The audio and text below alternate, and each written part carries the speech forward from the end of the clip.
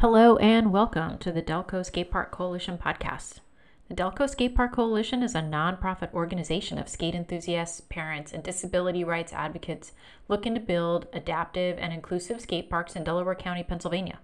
I'm your host, Erin Lopez, and we are the podcast that covers all things about skateboarding, skate parks, and not just skate parks, but ADA, accessible, adaptive all-wheels, and inclusive skate parks in Delco and beyond.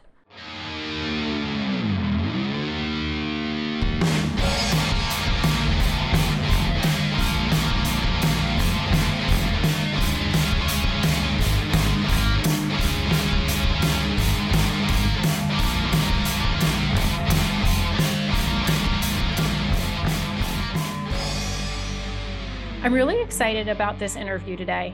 I'm speaking with Everett Tetz, who is the Business Development Manager and Community Outreach Specialist with New Line Skate Parks. Some of New Line's designs have included ADA features that increase the accessibility of their skate parks to a broader range of skaters and adaptive athletes.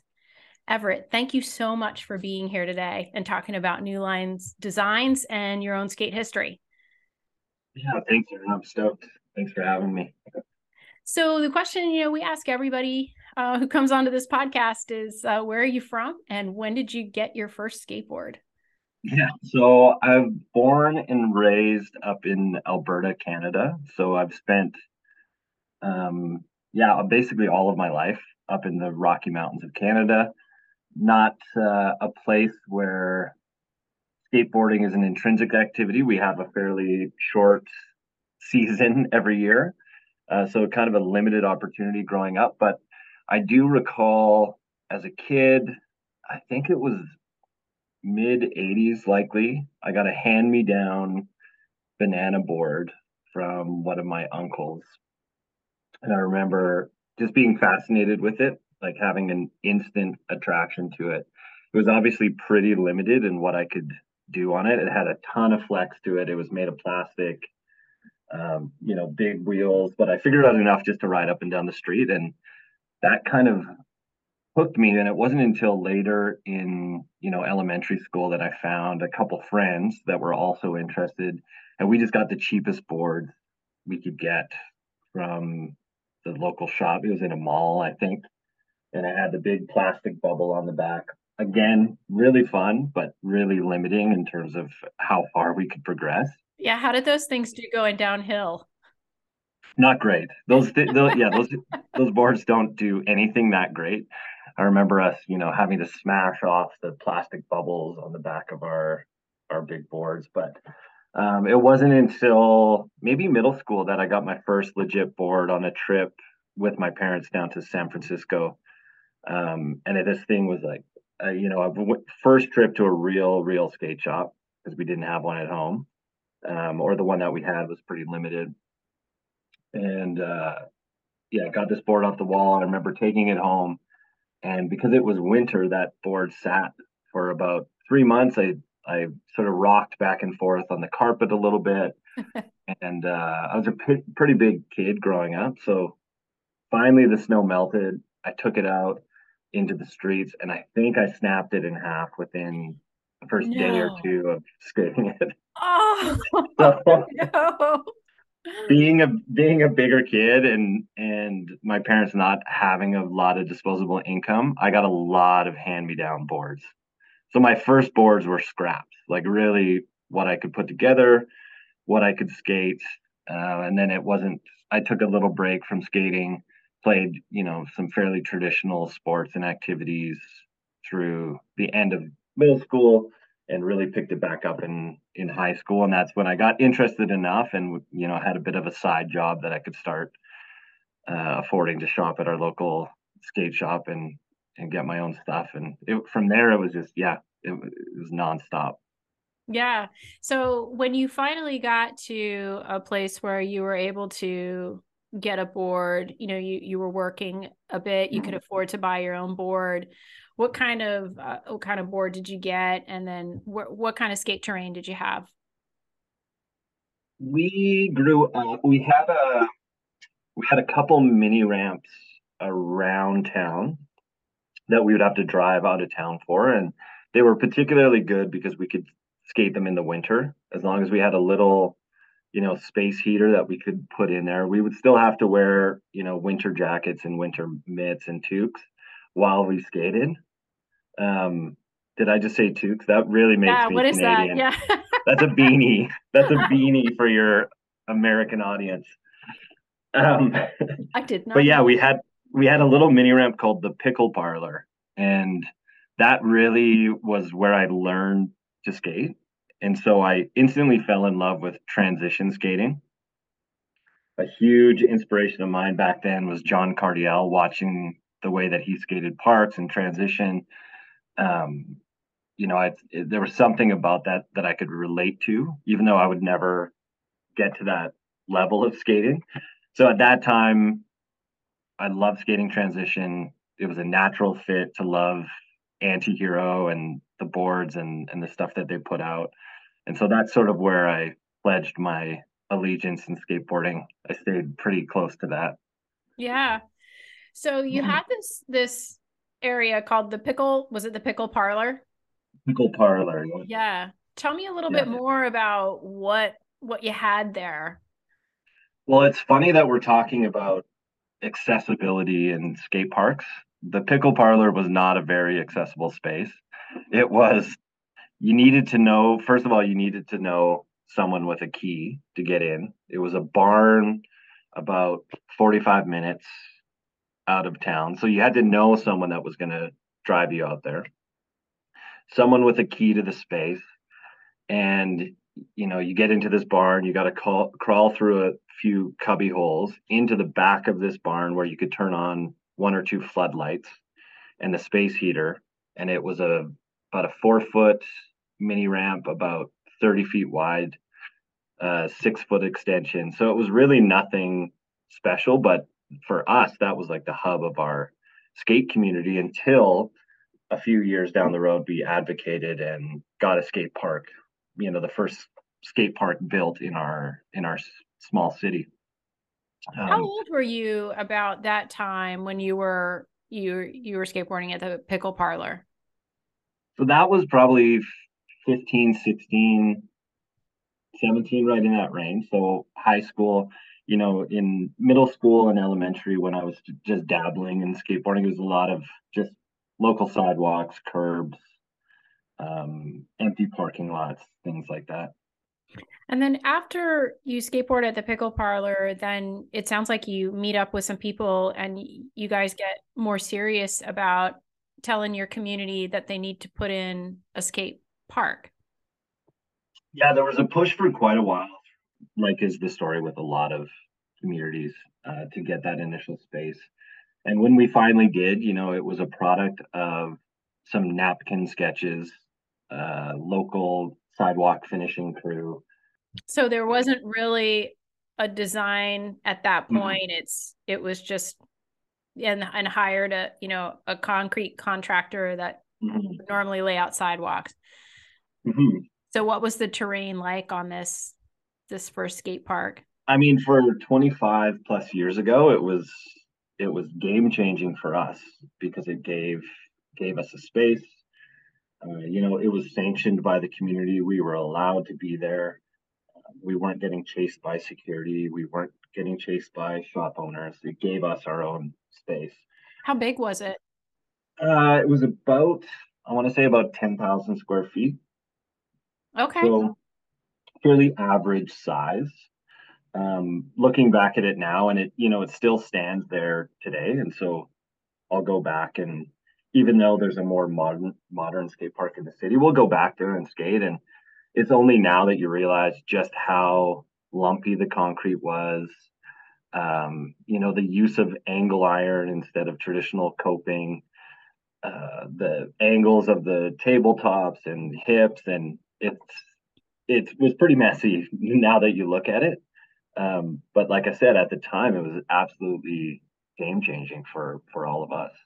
Yeah, and it sounds like you mentioned it was a safe space where you guys could skate, where you weren't getting chased out by police or security or anything like that.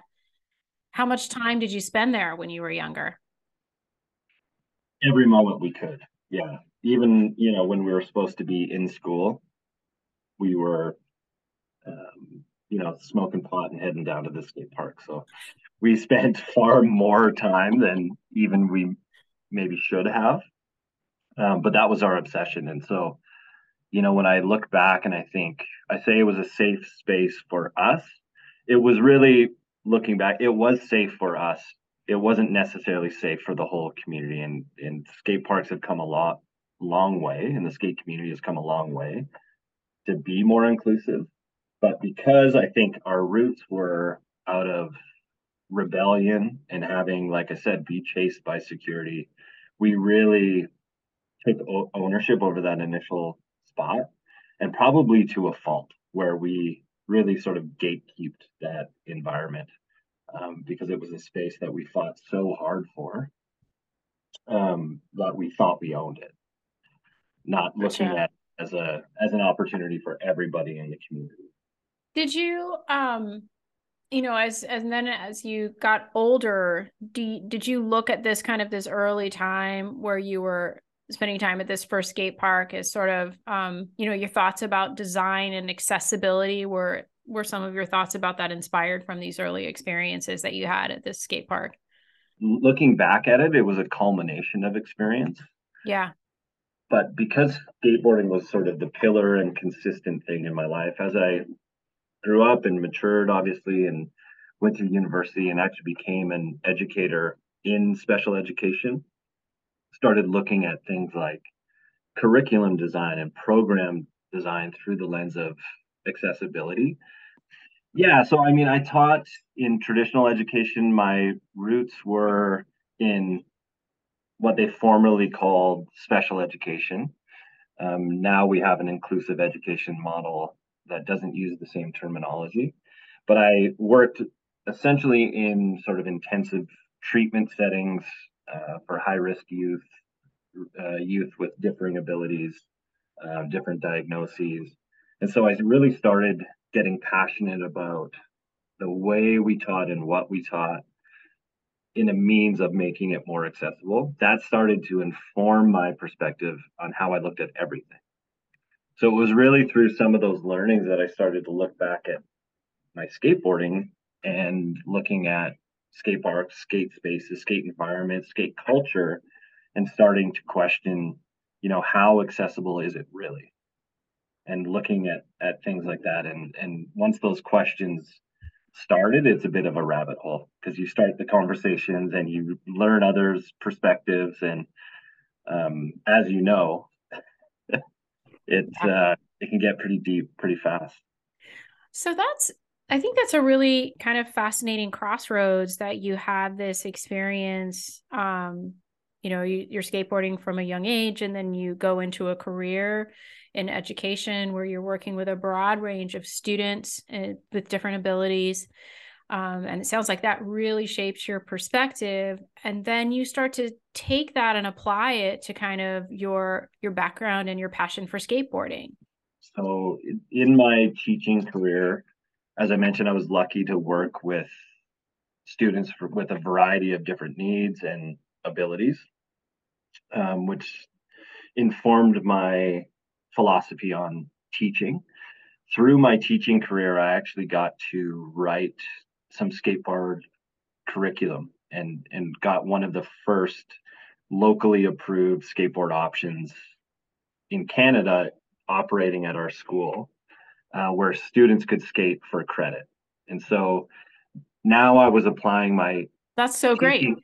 It was awesome. It was a highlight of I my would have career loved for that sure. growing up. Yeah, Yeah.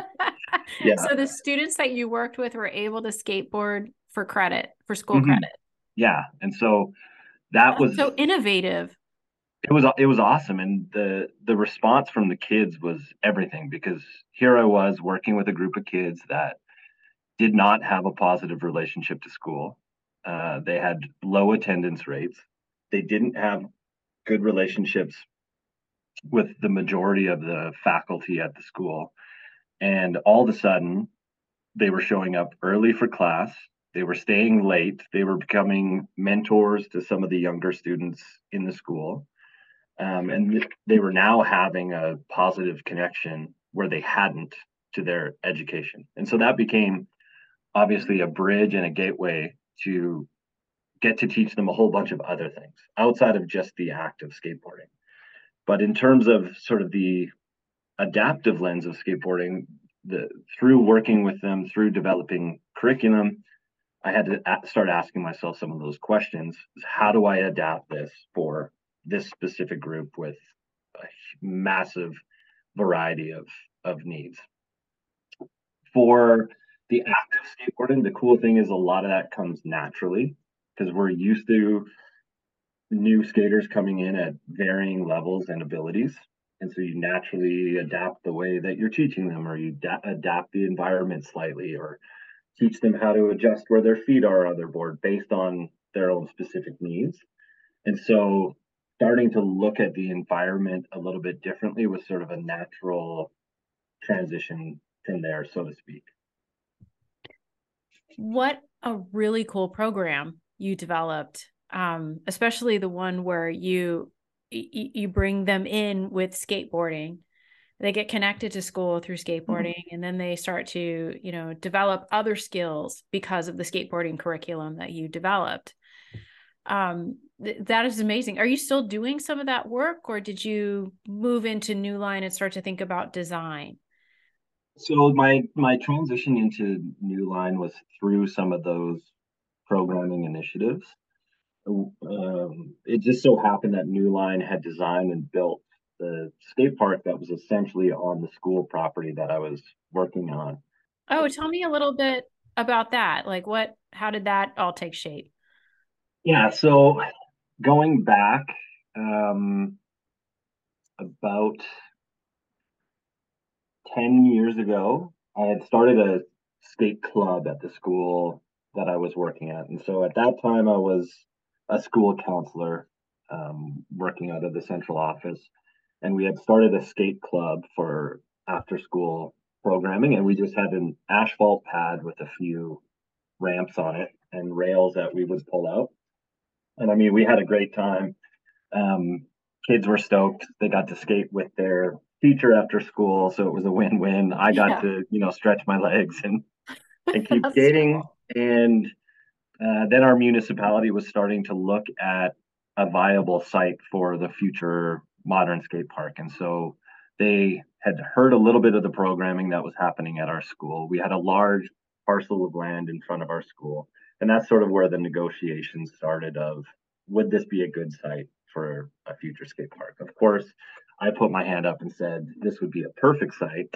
We're already doing this skate club. This would be a perfect extension of the school.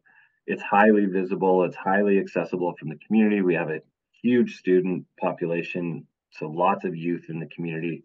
It was a lower socioeconomic area of the city, so we know that the children and youth and local community would benefit from having this accessible amenity. And so that conversation started. We eventually got the skate park built. And from there, I was able to write the program and then write it into the programming of the school and take it from there. Through that, I had built a relationship with New Line Skate Parks because they had sort of heard of what was happening around the skate park.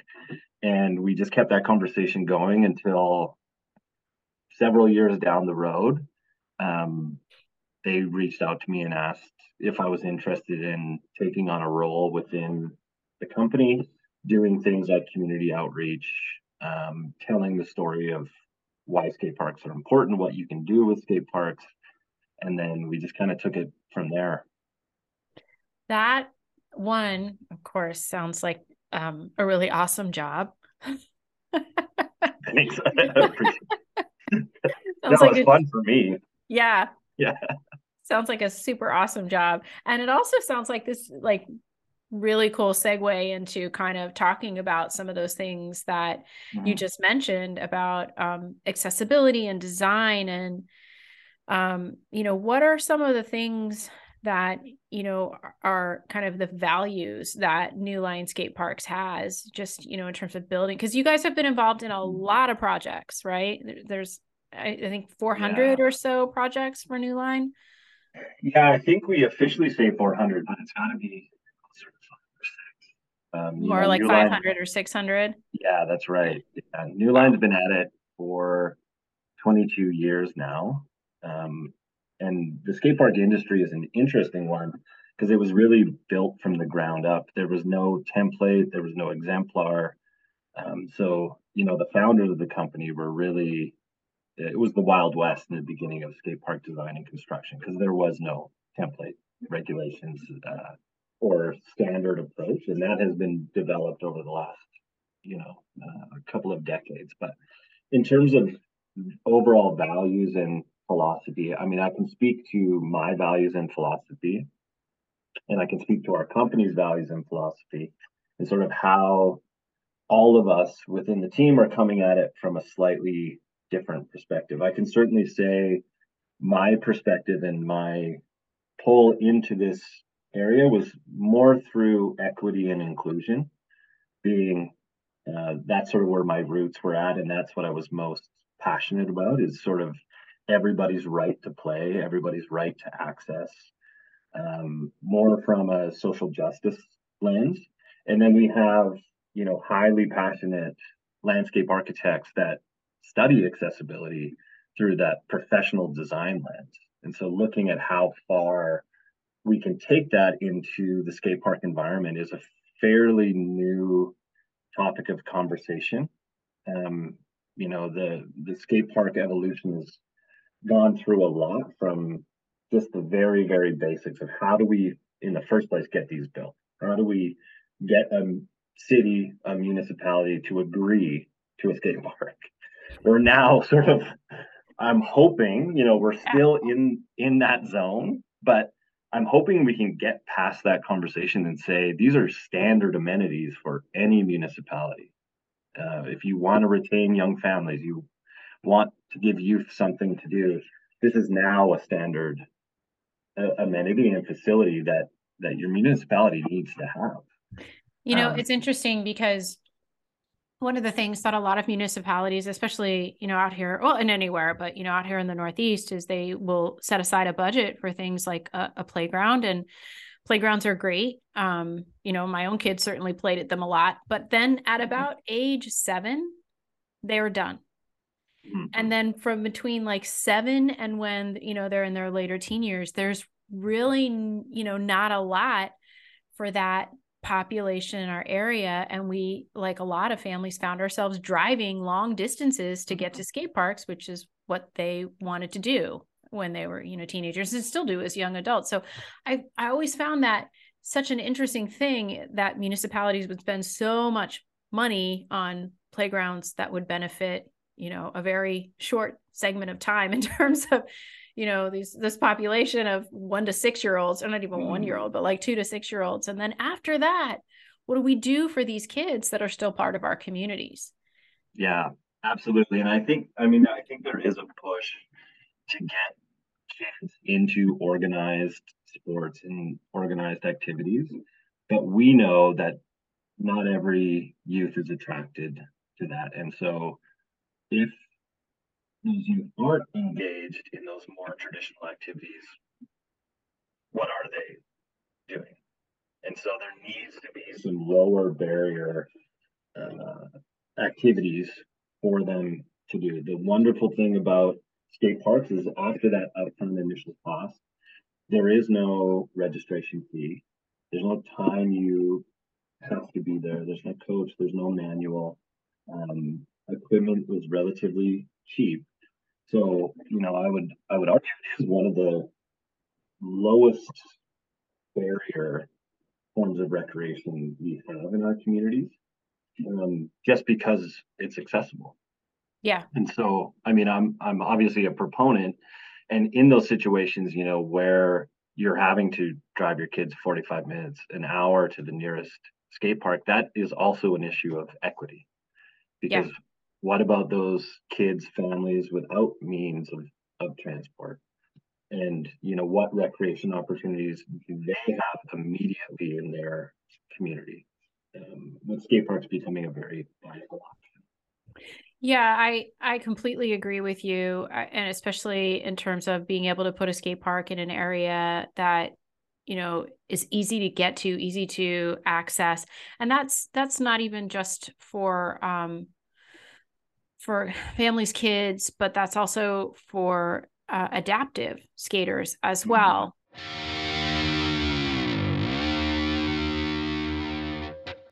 Hi, everyone. This is Luca Krumpetich. If you would like to support the mission of the Delco Skate Park Coalition, please go to www.skatedelco.org. Thanks for listening. One of the things that I thought was really inspiring about some of New Line's designs is that you guys have paid attention to adaptive users. And I was wondering if you could like share some of the features in like New Line's design and as you said, this is a really new area. But what are some of those maybe ADA features that you have seen as being something that you can put in a skate park and it's still a great design that everybody wants to skate there? Yeah, I mean, that's such a broad topic, and I'm excited to delve into it. First of all, the range of adaptive users is so broad, and so it's tough to put a single label and say these features are going to work for adaptive skaters, adaptive WCMX riders, because they all have very unique needs. And so where I believe that this is evolving and New Line our approach certainly is through that community consultation and really hearing from the users themselves on what those individual needs might be and making really, really small but effective adaptations where we can and in a way that allows for effective use of the entire park by all users, but provides that adaptive element required for, let's say, a visually impaired skater or a rider in a wheelchair, or with varying needs. And so, looking at things a little bit differently in terms of the texture of the park. So, adding a texture that provides a means of wayfinding for visually impaired skaters. That's a really, really small adaptive change that doesn't affect the overall rideability, but would make a huge difference for that visually impaired skater. If there was a tactile surface on the ground that their wheels rolled over, that let them know that they were 3 or 4 feet out from an obstacle, or let them know what quadrant of the skate park that they were in or what they were approaching. So things as small as texture on the ground, things like ride on and ride off ledges. And so looking at a ledge a little bit differently, and instead of having a hard cutoff, having a ride on and a ride off, extending that ledge to be longer, to ride on and ride off effectively. Again, out of your average skater who likes to skate ledges, who doesn't want a longer ledge? But if that ledge works slightly better for a wheelchair to ride on and off, or a visually impaired skater, a longer ledge so they can actually find the ledge in the skate park and skate it effectively, it makes a huge difference. Have you been able to apply some of those design features to some of the New Line builds? Certainly, yeah. And I believe we've had the conversation previously, but it is hard to label a skate park as an adaptive skate park, because then we have to, define what adaptive means and who is adaptive for, knowing that that user group has such a variety of differing needs. We've been able to, through work with skaters like Dan Mancina and some of his specific needs around visually impaired skating. Yeah, Dan Mancina. So he's great. He has a very successful podcast. He's a super cool skater. Yeah. And Dan is a visually impaired skater, and I think has described his own skating is that he can see contrast, he can perceive contrast, but he does require, I think he uses a cane to sort of feel out the texture as well. Yeah, I think previously Dan could see contrast. He has a degenerative eye disease that has progressed over the last several years. So in some of his early interviews, he could still use shadow and contrast. I believe that ability is gone now, and so he's now fully blind, and everything he does is by feel. Mm-hmm. And so, in conversation with him, his overall mission is to make skate parks 10% more adaptive. So visually impaired skaters can go to new skate parks and find something that they can skate and is adapted to their needs, which I think is just such a rad mission overall, and makes you feel like it's possible. And so, Definitely.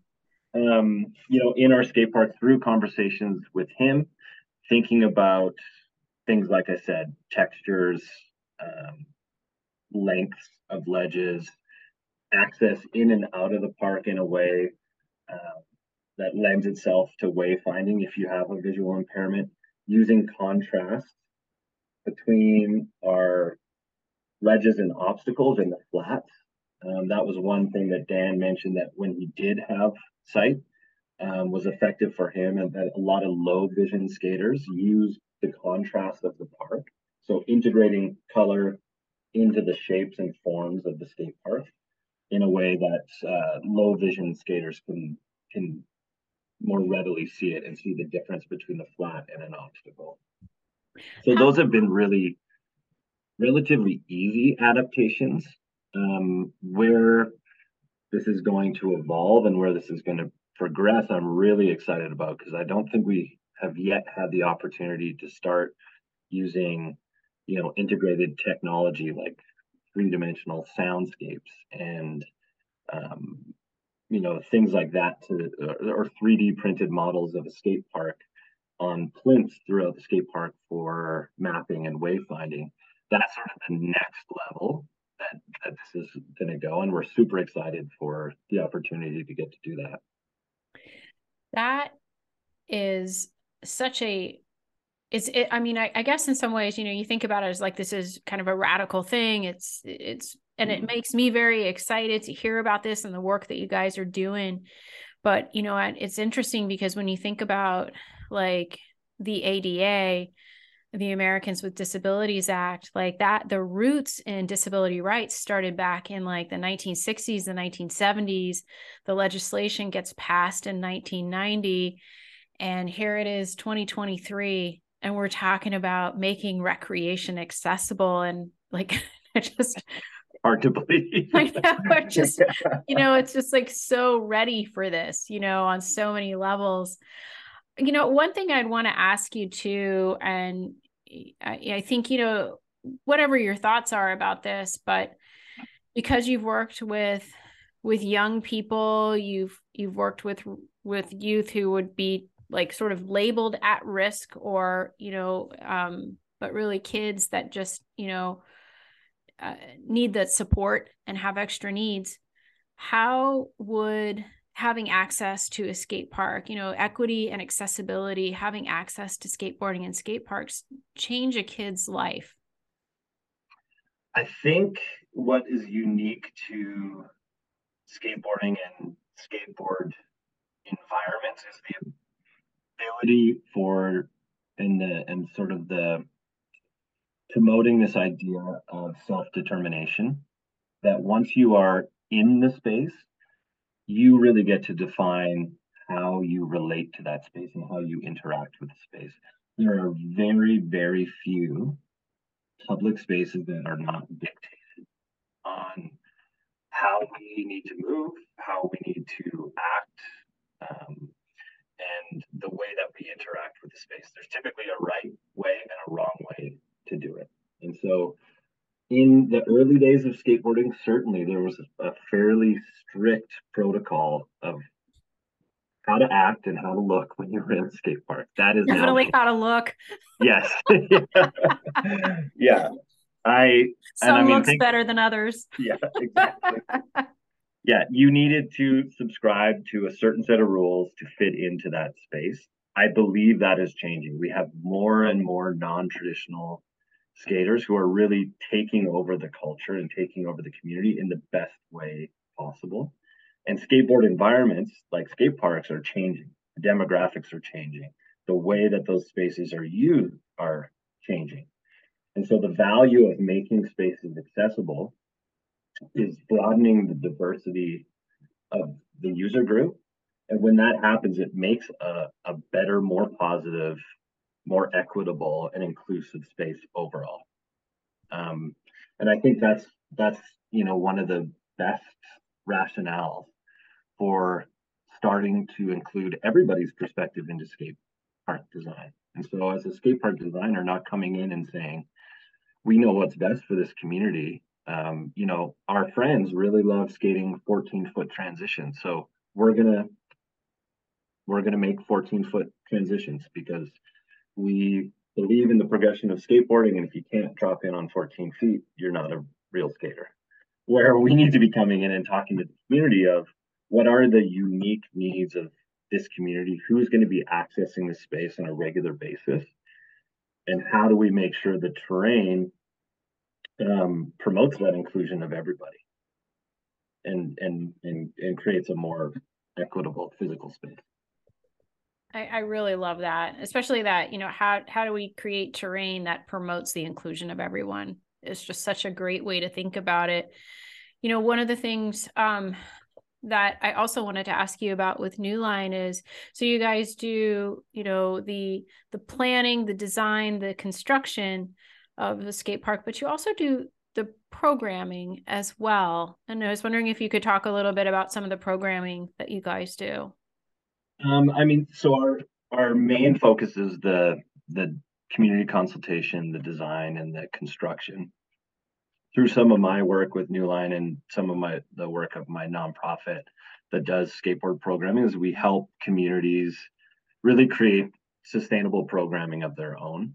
Because I don't think it works to come in and work with a community for 2 days and pop back out and just leave them, on their own. It's more just helping empower local nonprofits, organizations that are already working with youth that want to utilize that space in an intentional way. Does any of the programming, modeling or, that the programming design that you do now, does any of that draw from the days of when you were working as an educator and building skateboarding curriculum? Oh, for sure. Yeah, that's really where its roots are. And just looking at how to effectively program these new sort of really dynamic spaces, because a lot of, the typical approach or the old approach to skate park design was, let's hide it, let's put it away somewhere in our community where no one under can a see freeway. it. Yeah, exactly. Yeah, exactly. And then we're going to wipe our hands of it once it's built. And most adults stay away from those spaces. And so when you isolate a space that is highly youth focused with no adults in sight, what do you think is going to happen? And No surprise. You get these Lord of the Flies kind of environments that are chaotic, where when you choose a site that is, prized amongst the community, has a high level of walk through traffic, walk by traffic, and has, some level of adult participation, those spaces function quite a bit differently.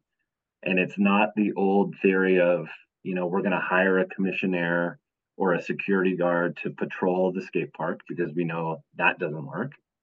It's more the philosophy of how do we empower our youth and mentor them in a way that they take ownership of this space. They're a positive influence with the space. They, look after it, and from that perspective. Have you seen that develop at some of the builds that you guys have been involved in, where the youth of the community are like really invested in keeping the park like clean, probably free of debris, things like that? Yeah, absolutely. We see, and sometimes it correlates to how involved they were in the consultation process of the skate park being developed. That really brings them in and helps them feel like they have ownership over that future space. That's a really cool idea. So you bring them in the beginning. Mm-hmm. That's awesome. Yes. So through all of the skate park planning, it's, as I mentioned, heavily relies on that community consultation piece of getting all the stakeholders in a room, getting feedback on what they want to see, running all the design decisions past them in a sort of an open, transparent way. So it really helps them feel like they were part of the final solution. It's also just a more effective way to design a skate park, because then you are taking into account differing abilities and different priorities for the skate space. I really value what the Delco group is doing, because you're looking at skate parks through an adaptive lens. And so anything that you develop in the future, this is going to be a part of and a requirement of that future development. And we need more groups like that to push for these spaces and say, we don't just need a rad skate park, we need an inclusive skate park. And we need to take these groups into consideration when you're doing it. So you're not just coming in and dumping a solution on us that's not necessarily going to work for our community. It might be a really cool skate park in terms of terrain, but it's about what works and meets the needs of your community. Have you seen some of that? So you're in Calgary, but I'm wondering if, in that part of where you're at in Calgary and maybe, a little more south of the United States, have you seen, the builds that have grown out of specific communities? Do the designs have kind of really specific designs based on who's going to skate there? Like, for example, if you have a community that, this may be the only skate terrain for hundreds of miles, and the majority of people who are going to skate there are probably, young kids, right? Who've never skated anywhere else, who might be lucky to have a skateboard at all. What might that design look like versus a design that, you might put somewhere else? Well, I mean, first and foremost, every skate park needs an entry point. So you have to account for that skater, that rider, that user, that's their first week or two on the board, is where is their safe space to learn. And it might be a flat space, out of the way of the heavier traffic of the skate park. But then you have to start to thinking, okay, as they progress, because you don't want them to grow out of this skate park within the first couple of years of skating, what are the opportunities that they're going to have? So starting to think about skate parks in the form of progression from that entry level, and then also providing enough challenge and opportunity for them to grow. And so we work with a huge variety of communities, whether it's local indigenous communities who really want to focus on incorporating culture and art into their space and looking at things more sculpturally. We have a really active group in our city called the Skate Bats, who are visually impaired skaters who are on a mission to change the face of our local skate parks and create adaptations within our existing parks. And so working with them and getting advice on new developments on how to design in a way that meets their needs. A really good example is a project we did in Seattle Center that we knew was going to be highly accessed by Skate Like a Girl out of Seattle and used for programming. And so getting their feedback and them saying, these are the needs that we have so we can run our programming effectively. That skate park looks slightly different. And I remember, really heated design conversations discussing the height of a ledge in inches and saying, no, absolutely not. Like, to run a program effectively, we need the ledge to be a maximum of this height. Where traditional skate park design, that ledge might have been an inch or two higher. And so that decision was made directly based on what the final outcome or plan for the park was, which was lessons, programs, and things like that. That is a really I think that's super cool. I love that. And especially that a group with a focus on, young women skaters, female skaters, would really incorporate all of that vision into the ultimate design. And yeah, design meetings can get super heated. Absolutely. Yeah. Everybody's coming from a good place, but yeah. The thing I love about skaters is we've got opinions and we're not typically afraid to share them. Very passionate about those Yeah, things. very passionate Yeah. about the details. There's very few groups that could eyeball the difference of half an inch, but we look down at our feet, we would instantly know the difference between 8.25 and 8.5. Have there been any users of some of the parks that you guys have been involved in constructing, designing, that have come back to you and said, I love this. I love what you guys did. This helped me. We take all feedback as information, so the things that work, and we can take that and we can adapt it and we can change it slightly and replicate and use the pieces that work well. And we also get a lot of critical feedback and we adjust according to that. It's the cool thing about the nature of skate park design and construction is it is such an evolution, that we really learn from every project, because there's 1,000 things that work well and there's one or two that don't, and we learn from it. One of the areas that I've worked with are, young kids who are on the autism spectrum, who have an interest in skateboarding, and their use of the space is just so different than other skaters that I've worked with. There's almost like this just settling in on the board and the whole vestibular component of being able to just roll around on a space and use it. Do you have any experience in working with that population and how that population uses a skate space? I certainly have some professional experience. I have sort of, anecdotal evidence of what works well in a skate park. I think that is an evolving conversation of how to create skate spaces that are adaptive for sensory processing disorders and difficulties. And I think currently, skate parks offer a ton of sensory opportunities, but they also offer some sensory roadblocks depending on how the skate park is set up, how it's interacting on each day, how the local population is using it. So it would be cool to see how that conversation progresses in terms of actual design decisions. But just the nature of skateboarding being such a high sensory activity, being repetitive, being, I can see the natural link, how we sort of maximize that in the layout of a park would be the next level of that conversation. But I know when we talk about the concept of a fully adaptive park, offering opportunities within a park for differing sensory opportunities, and again, that comes down to coloring, that comes down to texturing, where and when you use texture.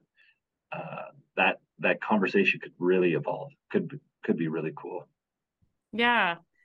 I think that, one of the things that, where this could end up going to is, that New Line in some ways, and this conversation is just getting started, but in some ways kind of trailblazing, it sounds like, by applying some of these features into design. Do you feel like that this is something that is a growing area that others are starting to catch on to? Or do you still feel like it's a really kind of new idea in terms of putting like sensory features, adaptive features into skate design? I think it's a growing area for sure.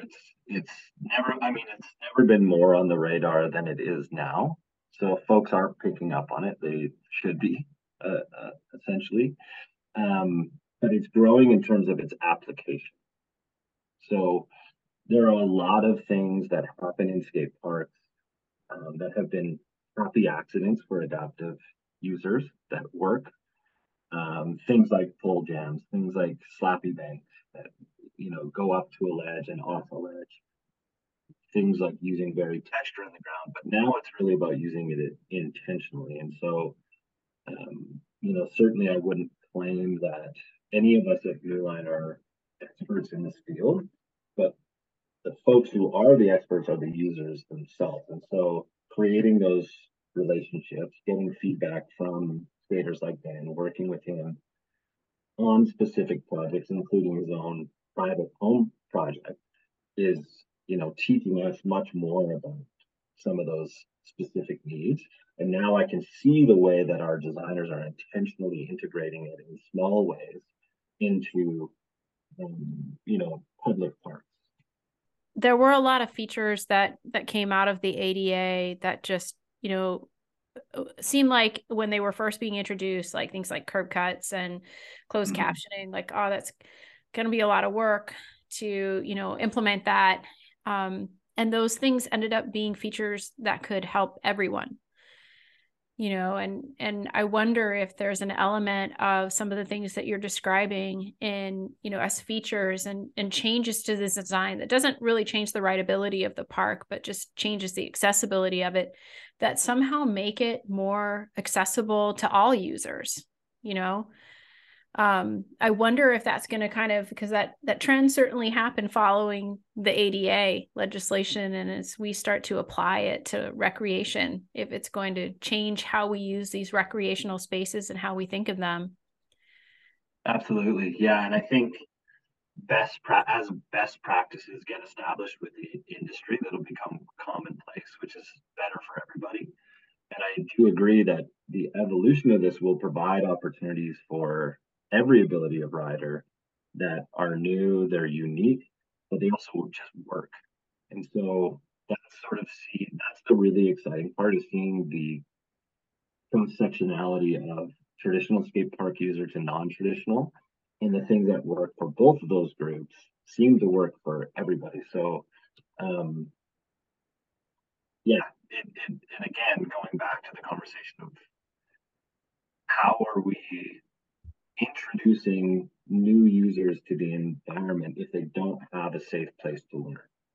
And so making those adaptations will provide those opportunities for those beginner users on obstacles that can also be used by your most advanced skater or your most advanced user. It's really cool because there's very few public spaces or environments that work that way. There are very few. And I wonder, as somebody who has a family member with a disability, like, yeah, it's so important too. It's so important to have those spaces. So you get these new kids that are new to skateboarding, even adults who are new to skateboarding. You go to a skate park and they find out why there's like the different texturing or the contrast. And then it becomes commonplace to think of a recreation space that is accessible to all users. And the impact of that just sort of as like driving societal change and driving different ways of thinking about, people with disabilities being able to access a recreational space. Absolutely. And we all see the inspirational Instagram videos of a non-traditional skater or a skater with diverse needs thriving in that space. And it changes the narrative. It changes the way that we look at things. That's happening at skate parks all across the country. You go to a skate park and you see, a 17-year-old helping a 6-year-old get their feet on the board, getting stable on the board, holding their hands down the first time they ride down a bank or the first time they drop in. Going back a couple of decades, that probably wasn't happening as much in the skate park environment. They were fairly intimidating, and it was a hard space to break into as a new user. I have a philosophy that's one of the catalysts why scootering became so popular, is because the first wave of public skate parks were heavily kept by us skaters, and they were open public spaces that, unless you wanted to, work your ass off for 2 years to get good enough to finally go to the skate park, you could find a quicker way to hop on a scooter and be riding it within 3 days. But that's, again, That's just that's a working theory of mine. Yeah. But doesn't sound like it's too far off. But you're 100% right. When you walk into an environment that is accessible and inclusive to everybody, it changes the social dynamic of that space. And that's what's really cool is that these physical adaptations that invite a more diverse user group has a lasting effect on the entire population using that space because they view it differently. They create more space. And so, when female skating was just sort of first burgeoning and on the rise, and lots of like really core, amazing female focused groups started showing up at parks, like 10, 15 members deep, and taking over the skate park. It was the first time you've ever seen a 17-year-old boy have to sit on the edge and watch. But that was a powerful social statement, and it changed the way that skate parks are starting to function. And it's the same with individuals with disabilities. Those brave enough, like the Dan Mancinas and WCMX athletes who have pioneered going into these spaces, are changing the way those spaces function, and by proxy, are putting a responsibility on the designers to evolve, make adaptations, and make these spaces more usable for them. Do you think that some of these features that New Line is using kind of will shape the way people look at design in terms of skate parks? Do you think it's something that has an impact where it just becomes normal down the road to have these features? Yeah, I mean, I certainly think that's the evolution, and that's where this trend is taking us in the best way possible, is really having to push landscape architects, push skate designers to a new level of responsibility, and push their perspective and lens on how they approach a project. In terms of New Line shaping the future of skate park design, I think it's less about New Line changing it. It's being responsive to a new and evolving user group, and listening to the right people. And so with that is pushing the change in modern skate park design, is a larger, more diverse user group. And so it's being responsive to that through the community consultation process, and adjusting the traditional approach to skate park design based on the new and evolving needs of its users. Let me ask you this, because you have this super cool job. What is one of your favorite things about what you get to do for a living with community outreach at New Line? My absolute favorite thing is meeting passionate advocacy groups, meeting people who are really like doing the work on the ground level. It's the community that I get to meet. I get to travel a lot to a lot of places that I wouldn't, point on a map and say I'm going to this community for any kind of vacation or recreation, and you meet the best people. And it's in my experience, skateboarding has been the fastest way to break down perceived barriers, whether they're social, whether they're economic, race related, ability related, gender related. Those things tend to dissolve. And so getting to have conversations like this with people from across the world, across North America, that's hands down my favorite part of the job. And then, of course, at the end of that, getting to celebrate new, dynamic, accessible public space, it feels like a win-win. That's so cool. I love that, Everett. So cool. Okay, are you still, yeah, I'm sure you are, but you're still out skateboarding and you get to the skate park fairly often? Yes, as much as I can. Like I said, I get to travel a fair bit. I've got 3 kids of my own, and stay fairly busy, but the luxury of my, I'm gonna say life choices, but the what my position working in a skate park development firm has granted me is that skateboarding is an integral part of my role. And without that, I think we would lose touch with what we're doing, because that really comes down to, why did we start in the first place? Oh, that's awesome. Yeah. Everett, I so want to thank you for taking the time to talk with me today. I'm so stoked about this interview, and you just brought up so many incredibly good points. And I hope that lots and lots of people listen to this. Thanks. I appreciate that. I really appreciate it. All right. Well, thank you so much. I'm Johnny. I'm Devin. And if you want to support the mission, where should they go, Devin? If you want to support skateboarding in the local area, you should go to www.skatedelco.org. Yeah, buddy.